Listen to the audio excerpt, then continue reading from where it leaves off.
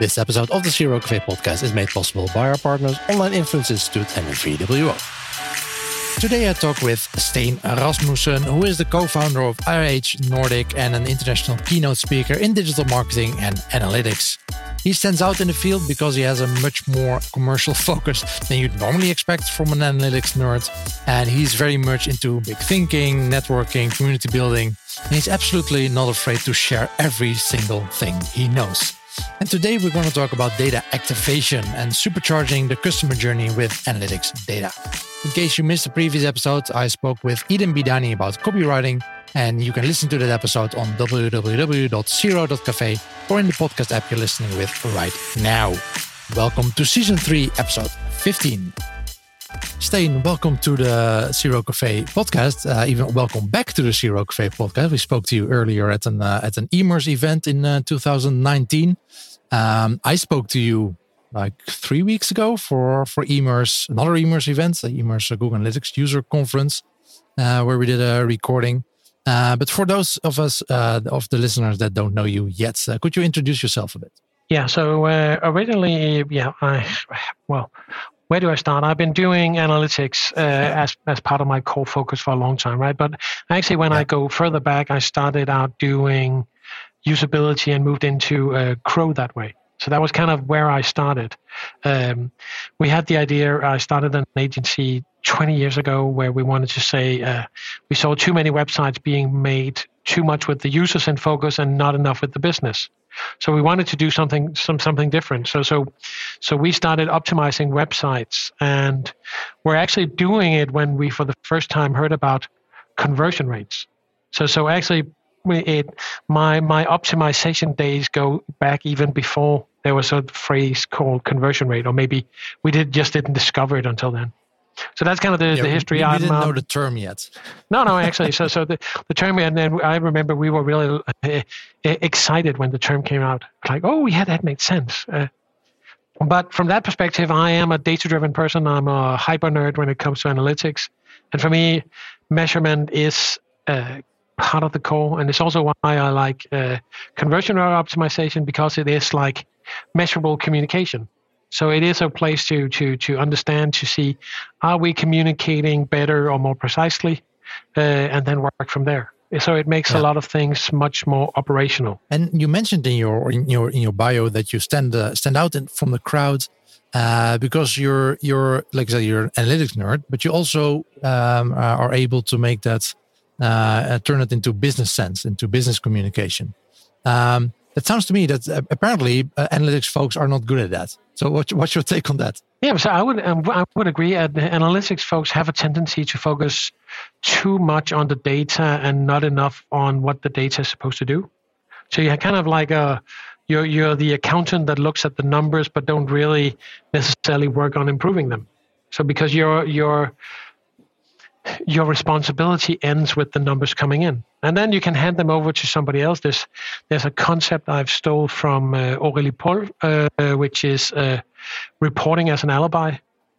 So you give somebody the report, and that kind of ends your responsibility. And if somebody comes and say, hey, have you seen this? Yeah, I gave you the report 3 months ago. So why are you first coming now? So that's where I see analytics and then the data side actually being not commercial enough and not taking enough responsibility for creating results. Yeah, and it's incredibly hard to give those advice and to even look at data if you don't know the business side, right? I mean, you can. There's so much data in many companies right now, and if you don't know the business problem that you want to solve, you also have no idea what data to take to look at. Yeah, absolutely. And I think this idea about having the data and actually looking at it from a business perspective or as a result-driven thing, that is where analytics needs to get more inspired by Crow. So having that objective. And it's fun because you will be looking at organizations and you'll be saying, yeah, but if we have a data department and we gather data and we do all this stuff, then we're data-driven. But in reality, very often the analyst will not be driving the data anywhere. The people driving the data are the Crow people and the SAO people and the SAM people. They're really the people taking the data and doing something with it, right? So the other guys, the analytics guys like me, are in a lot of cases just middlemen. So handing the data over to somebody who's supposed to do something with it. And that makes it less valuable, what we do.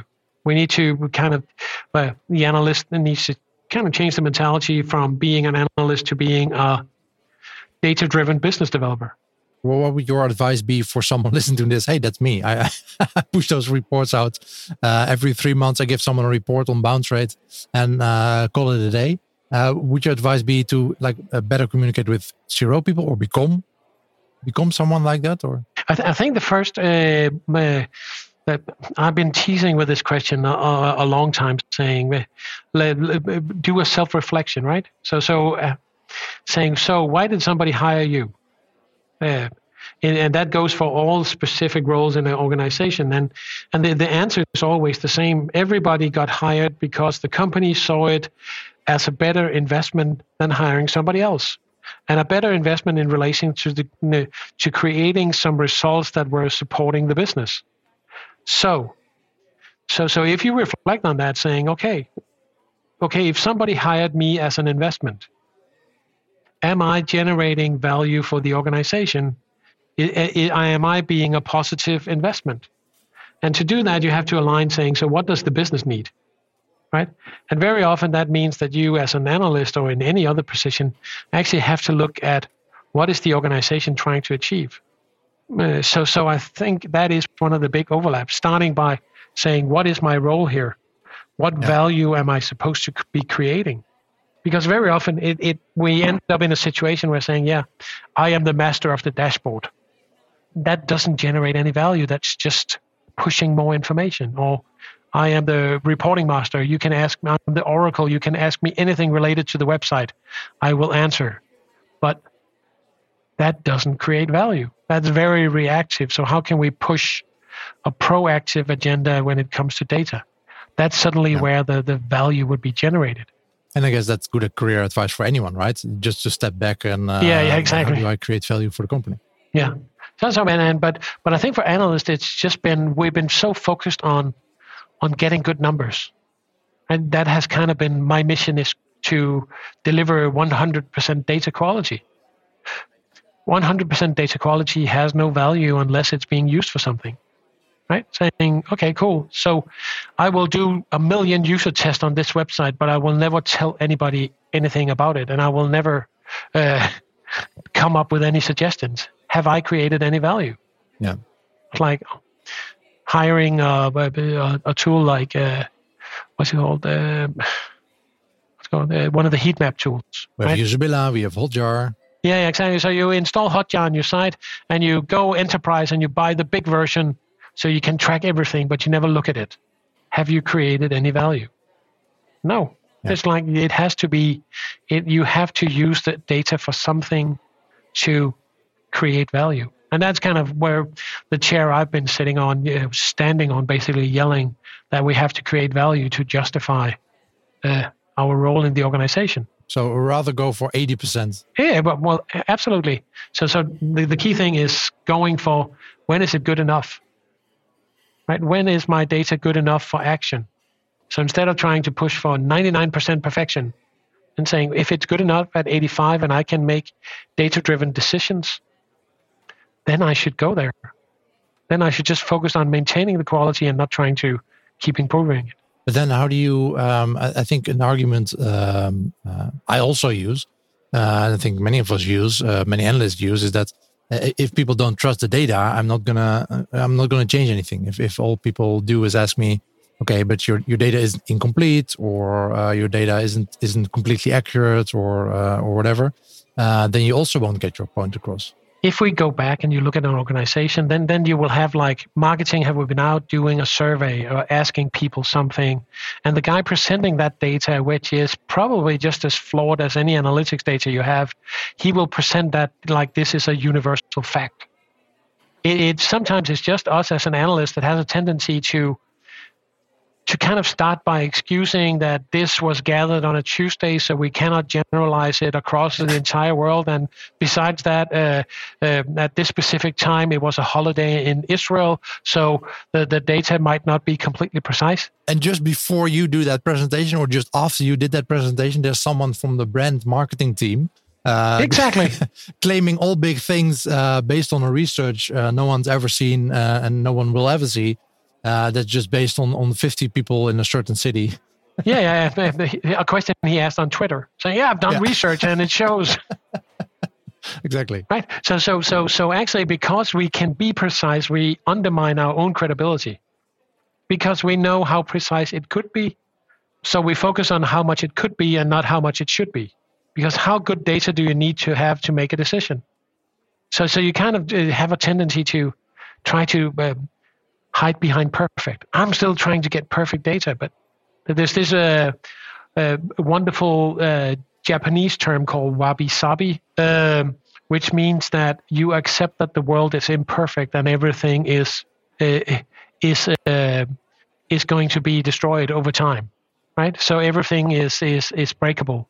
So just accepting that, so you will get these beautiful like pottery shots where they've been stitched together with golds, and have that acceptance, saying that it's never going to be perfect. You might have perfect data for a second, and then somebody is going to do something to corrupt it.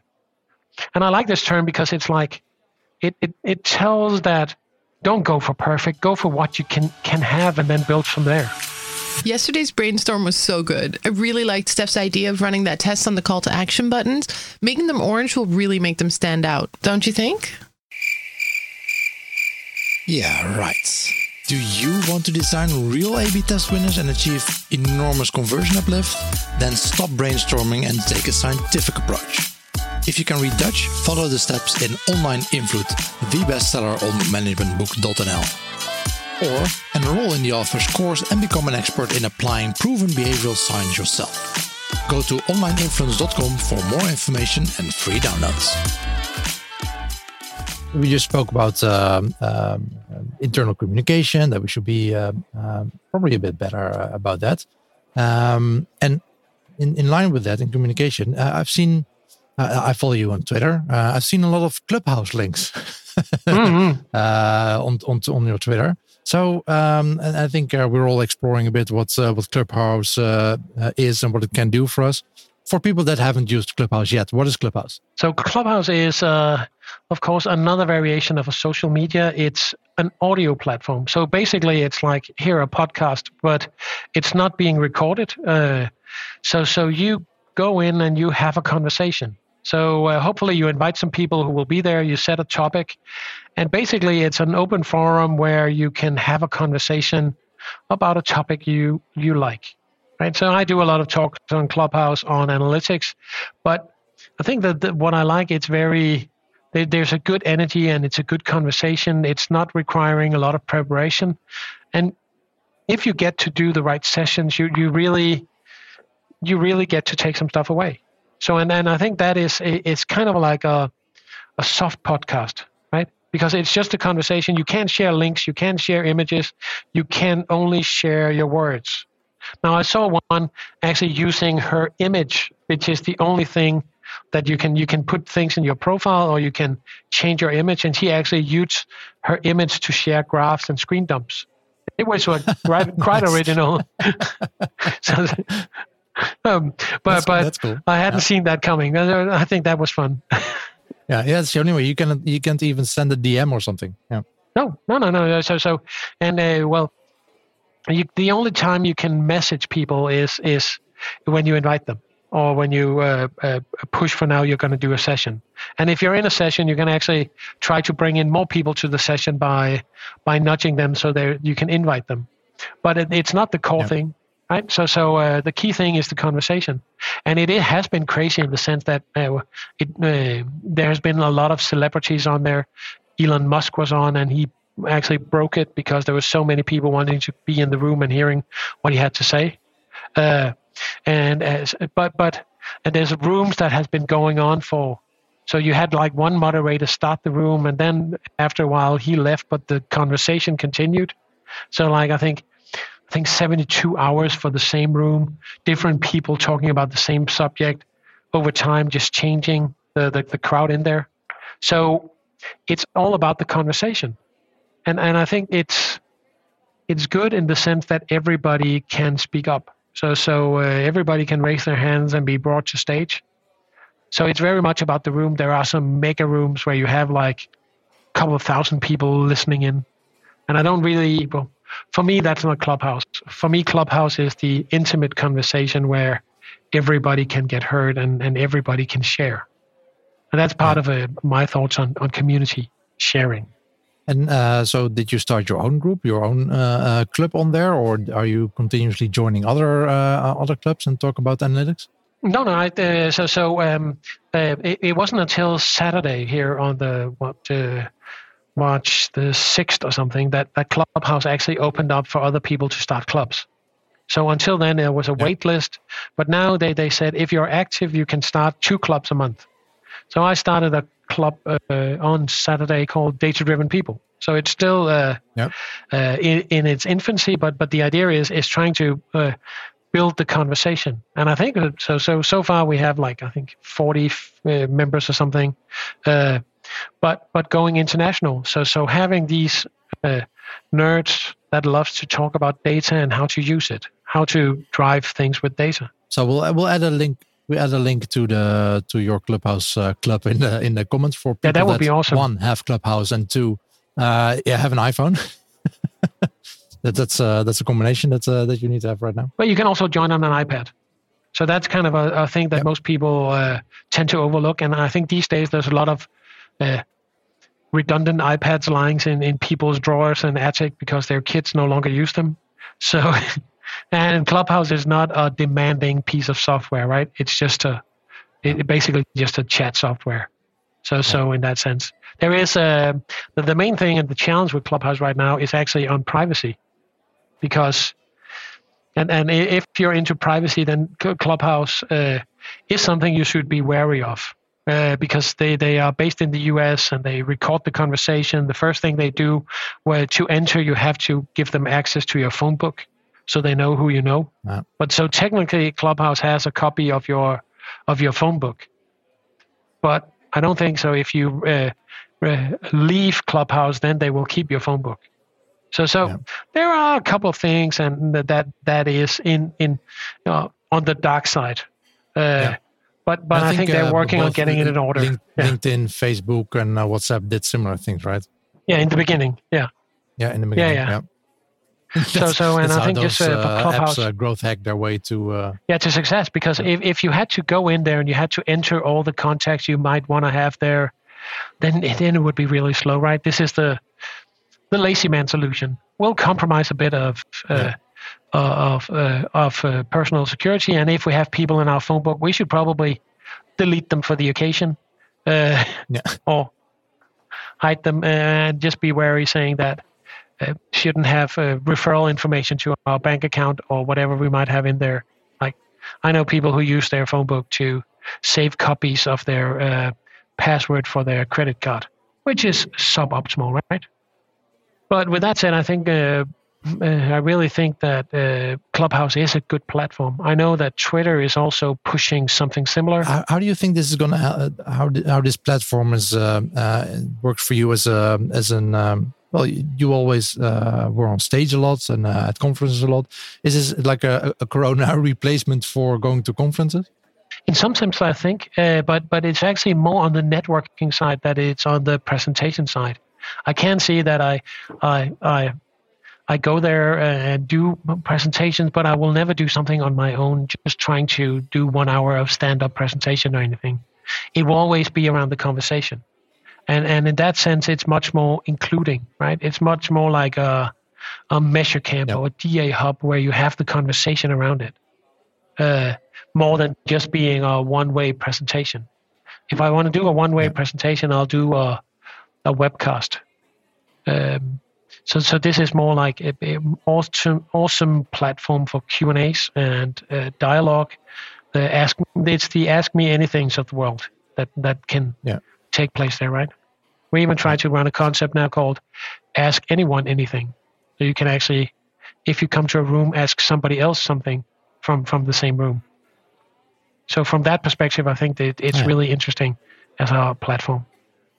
Yeah, but I still can imagine that it can be quite daunting for someone that's not necessarily extroverted and wants to be on stage or put on stage. Well, you're not physically on the stage, but in Clubhouse terms, to put on the stage and ask someone. You cannot just send some anonymous chat to the room for people to answer. You have to be vocal about it, literally. Yeah, you have to speak up. Yeah, but if you don't want that, you can always sit down and listen to it. Exactly. So and you do have the thing. So even if you stand up, it's just your voice. It's not your face. You're not on camera when you ask the question, right? Yep. So it's just your icon that will be blinking. So you can actually also people use another icon than your face. Yeah, people won't see your face. So you can be scared shitless and still ask good questions. Yeah, exactly. And if people don't get the question, then they'll try to specify it. Exactly, and you can help them with that, of course, if you ask the question and make it as relevant for you as possible. Mm-hmm. Another thing I want to talk to you about a bit. So at Emer's Google Analytics User Conference, you spoke about the title of your session was Data Activation and Supercharging the Consumer Journey with Analyst Data. And one thing in there you said is that the higher speed of data facilitates a change of focus from being very reactive, like we just spoke about, sending those reports every 3 months, saying and then my job is done, to being way more complex and actually doing live optimization and personalization across channels. So what's your take on that? Yeah, so I think we're seeing a major shift in the market right now, that we're going from reactive optimization to proactive personalization. So it's actually one of the places where I see a huge value in the learnings we have from A/B tests. And one of the places that I've seen is that we have had a tendency so far to discard the losing version. But in reality, the losing version will actually, in many cases, be a preferable version for some people. So you will actually could have a subsegment that preferred the version that is being thrown away. So with the new speed of data, we can actually go in and we can not just show the winning version to everybody. We can actually go and show the losing version to the segment for whom it was the winning version, right? So it's no longer, we're moving away from one size fits all, because the site can actually respond to your behavior. And I think that is one of the big things that is happening right now. The sites are being changed from being something static to being something living that will respond to you. Will this work? Maybe not. Isn't that what we're all trying to figure out? With VWO, create and A/B test different variations of your website to continuously discover the best performing versions that improve conversions. Stop guessing. Start A/B testing with VWO today. Yeah. And what do you think is going to drive this change? Because I think we're talking about personalization for the past at least 5 years. Seriously, that this is the year of personalization. So what are the technological changes that you see that will actually enable us to hopefully finally, or companies to finally invest in this and do it? Yeah, so for me, it's very much like I talked about the speed of data, right? So now you can actually, when you come to my website, I can in less than an eighth of a second have some variation back at you that is matching your user profile. So I can send a message to BigQuery. BigQuery can analyze your behavior and send your preferences back. And then the site will start to adapt to you instead of just adapting to something general. So that speed is actually where I see that is going to be driving a lot of change. But it's also going to hopefully be driving a lot more testing, because what we need is more variations in relations to how we should proceed. So it's a perfect time to start doing testing, but instead of throwing tests away, then saving them and actually adding the information to the data. But it's the speed. Basically, the technologies have come so far that it's becoming a prerequisite that we do more with it. Yeah. At the same time, it's also about the cost of marketing, because right now with the cost of marketing have increased to a level that we need to get more out of our marketing bucks. So we are basically forced to either start improving our conversion rate even more, and we can only do that by focusing on the segments and not generalizing the conversion rate. So instead of saying, I have a conversion rate of 3%, well, technically I can break it down and say, I have a conversion rate of 8% for this segment and 1% for this segment and 6% here. So I need to really focus on the 1%. How can I improve the conversion rate for them? So like everything else, the conversion rate is going to be segmented or broken down into two individual segments, because then we can start micro-optimizing for individuals instead. And having that process automated, that will help a lot. Yeah, I guess it's a good thing for CRO people that marketing is finally becoming so expensive that companies are looking into CRO more and more, and actually optimizing the website instead of just throwing more people on the website. Exactly. So that's actually one of the things, because the only alternative they have is what we also see as a trend right now, is an increased focus on customer lifetime value, that you have to get them back, right? So it's not just selling once. So it's optimize or and lifetime. So having this split in relation to things is really where we see the big changes coming right now. Do you see a big role for Google Analytics 4 in that sense, in the speed of data? Yeah, absolutely. Because I think there's so for instance, in Google Analytics 4, if you look at the Firebase side, there is actually a built-in A/B testing tool, so you can technically use it for targeting as well. So based on behavior in the system, you can change things. You can, if you extend, you can take the conversions in Google Analytics 4 and actually use them as conversion points. You can use the conversion points for activation with Cloud Functions through BigQuery. So you can actually saying, if somebody converts to something or does a specific action, then I will send them a mail, or I will do this, or I will add them to this segment, or I will include them. I will have my marketing automation tool paste them here. Yep. So suddenly everything gets tied much closer together. And I think people are underestimating the change that is coming with Google Analytics 4 if they want to use it fully. It is really interesting. I know you had the pleasure of hearing all the sessions at Emerce, so I know you know that the level of nerdiness that's possible to go to with these things is incredible. Yeah. I think my main takeaways from that event were that Google Analytics 4, basically, if you're not using the dashboarding interface, then it's basically ready, just as ready as Universal or Google Analytics 3 was. If you're going to use BigQuery anyway, then you might as well right away make the switch and use it, because that part is basically as ready as it's going to be. If you heavily rely on the dashboarding, then Google Analytics, you might need to stick with Universal for a bit.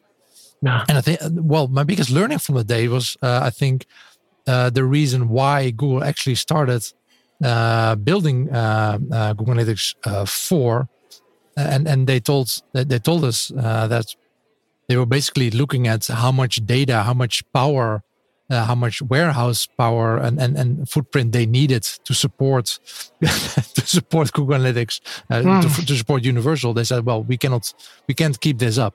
I mean, a lot of websites obviously run analytics, or a lot of data, a lot of bandwidth goes into that. So we make in order to be able to reach our green objectives, our environmental objectives, we need to change. Change Google Analytics. It had nothing to do with the data structure or the setup there. Of course, that resulted from that. Thought it was a fun learning of that day. But there's also, and this is how we say, the conspiracy theory, right? So this is saying, okay, so why did Google do it? Well, one of the things that they have that it does, it actually, if you're using the BigQuery side, then suddenly you become part of Google Cloud. So, and to be part of Google Cloud, you have to give your credit card. Yeah, exactly. And then, and suddenly, you can say all those free users of Google Universal become paid users. Yeah, exactly. But only once you hit a certain amount, I think that there will. It's always going to be free to a certain level, right? But right now, one of the biggest hurdle Google has is all the bastards who do not comply and only gather 10 million hits a month, right? Yeah. But now with if they can get these guys to BigQuery, then it's fine. Then they say, yeah, the first 10 million are free, but hey, I'm sorry, Guido, you had 50 million this month. Don't worry about it. We sent you a bill. Oh, no, we didn't. We already pulled it off your credit card. So don't worry. Keep them coming. It's like, don't worry. Yeah, exactly. You're already billed. Yeah. Yeah. Don't worry. You already billed. You don't have to worry. There's a bill coming. You already paid. So for them, that simplifies their business model. And at the same time, it opens up because all the other functions you get with cloud, like cloud functions, like the A/B testing things, like you can use authentication, it all has a itty-bitty teeny price tag, right? Yeah. So suddenly by extending Google Analytics in this direction towards cloud, first off, they get more users on cloud, making them more competitive compared to Azure and AWS and all the other guys out there. And at the same time, they get a itty-bitty stream of cash coming in that hopefully will grow as they expand this offering. And in the end, it probably won't make them any greener, but that's a nice marketing talk, but at least they're making money out of it. Yeah, exactly. What was the thing? It might make their, what's the green dollars, right? Yeah, exactly. It'll make them greener in dollars. Yeah. But the other story is nicer. And this is just speculations. But I think from a business perspective, it makes sense. So exactly. What do you think are the main challenges for people in CRO or companies in general to make the switch to Google Analytics 4? I think it's actually understanding the change. I think you know this that people underestimate what it is they're supposed to do, because the last 7 times there's been an upgrade to Google Analytics, it meant that I had to go and change a script, and then it was basically SSDD, same shit, different day. But now it's actually something completely different that you actually have to flip the thinking, and for me, I think we just we're finalizing a project with a customer where they're building a new website, and in the transition they want to do a transition to GA4 at the same time. So what we actually did was we went in before any design and before anything, and we looked at their business and decided what was the KPIs for the business and what was this new site going to be measured on. And then that was part of the briefing to the design agency. So we actually reversed the entire process. It wasn't like, then we have to fold the site to match these objectives afterwards.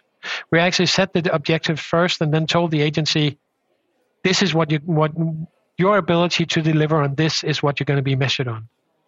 So that was kind of crow first, which is really interesting, or data first, because you need to have this thinking and also a focus on what data do we need. It's really easy to set something up in GA4 where you really fast go in and have too much data. So Google, you can make Google mighty rich. Yeah, and your credit card maxed out. Yeah, exactly. What are those changes in thinking that you're talking about? What changes do people need to make when approaching Google Analytics 4? Yeah, so they need to do so. Basically, they need to, with Google Analytics, traditionally, that you've just been able to implement the tool and just set it up, and then it would be gathering stuff from the beginning. But here now, you need to actually say, what do I want to track? It's minimal what you get out of the box.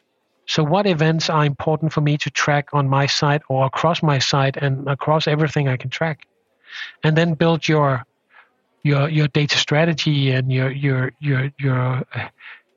data on that. Right?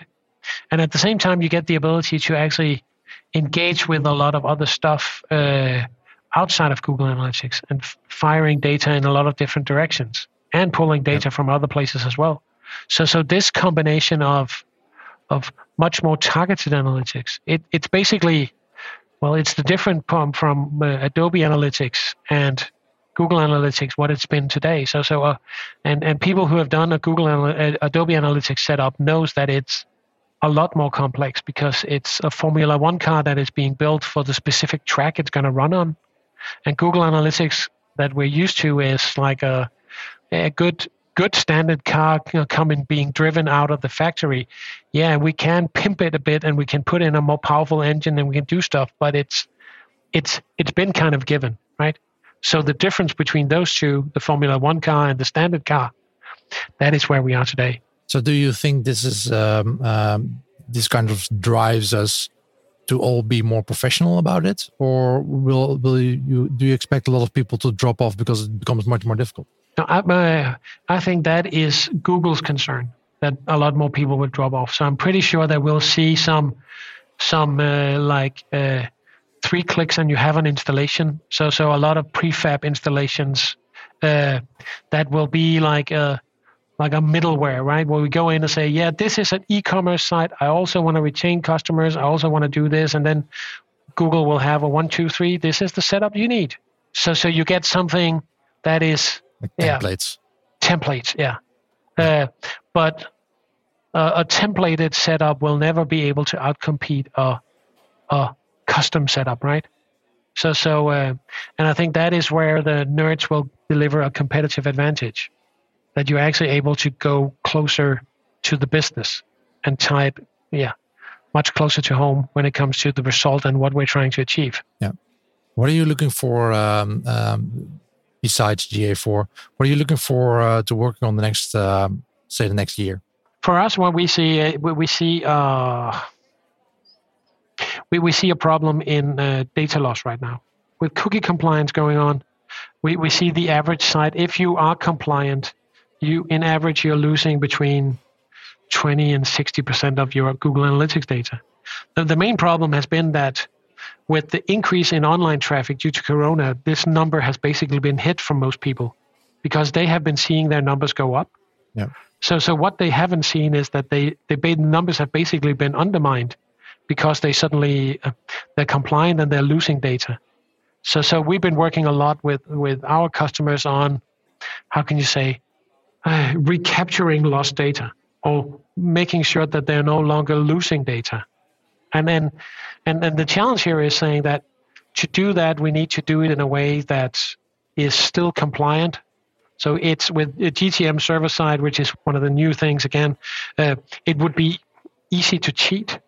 But the problem is if you cheat, then you risk the fines and you risk everything. So working on a solution that is actually, say, compliant in spirit and in the intent of the law, so that it's long term, right? So not just having something that is a quick fix, because I think quick fixes are the reasons why we are where we are today. So what we've done is we basically set up so if somebody comes to a website, they will, and they decline consent, they will not be removed from the tracking. They will simply be run through an anonymization engine.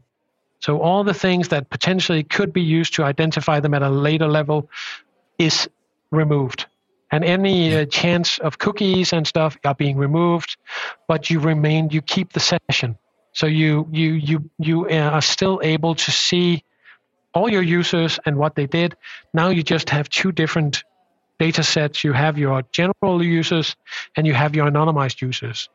And then what we see is that for the anonymized users, technically what you can do is you can start trying to find ways to get them to connect, to actually give consent after the fact, because you give them something of added value if they can do that.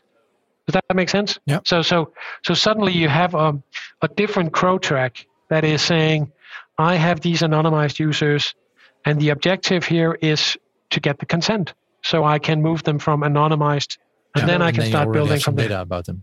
Yeah. So nice. So having that built is really interesting, and we've seen some good numbers already on it, and people are really surprised in general by how much data they've lost. Yeah. And it's crazy because by losing this data, you lose the ability to have transparency in your marketing. If you buy 100 people coming in from AdWords, but you can only see what 60 of them did, then it's real difficult for you to determine your return on AdWords. Yep. So that is the complexity of where we see things going right now. Stijn, thank you so much for joining me for an episode. My final question for you: who should I invite for an upcoming Zero Cafe episode? Yeah. So what's the person you'd like to hear yourself? Yeah. So I would like to hear, and it's kind of an overlap, but it's Juliana Jackson. Also go on. So you can find her on LinkedIn. The CLV lady. She's very outspoken and from OmniConvert. Yeah, exactly. Yeah, and she has some strong opinions in relations to Crow and Crow tactics in correlations with customer lifetime value. So I think that is a good would be an interesting area to explore. Saying Crow versus CLV, the two triple letter abbreviations against each other. Yeah. Exactly. Yeah, I know Juliana, but she hasn't been on the show yet. So definitely need to get her on sometimes if she has time. Okay. Yeah, that'll be. Yeah, I hope she does. Thanks. So, I hope she does too. I'll send her a message right after and try to get her for an episode. And Stijn, thank you so much. Great talking to you again, and I hope to talk to you soon. Yeah, absolutely. My pleasure. Bye-bye. Bye. And this concludes Season 3, Episode 15 of the Zero Cafe podcast with Stijn Rasmussen. Make sure to check out the show notes on the Zero Cafe website for links to some additional information on today's topic. In the next episode, I'll be talking to Alexander Ivanyuk. He's a senior software engineer at LinkedIn and tech lead of their experimentation platform team. And that's also what we're going to talk about, experimentation at LinkedIn. Talk to you then, and always be optimizing.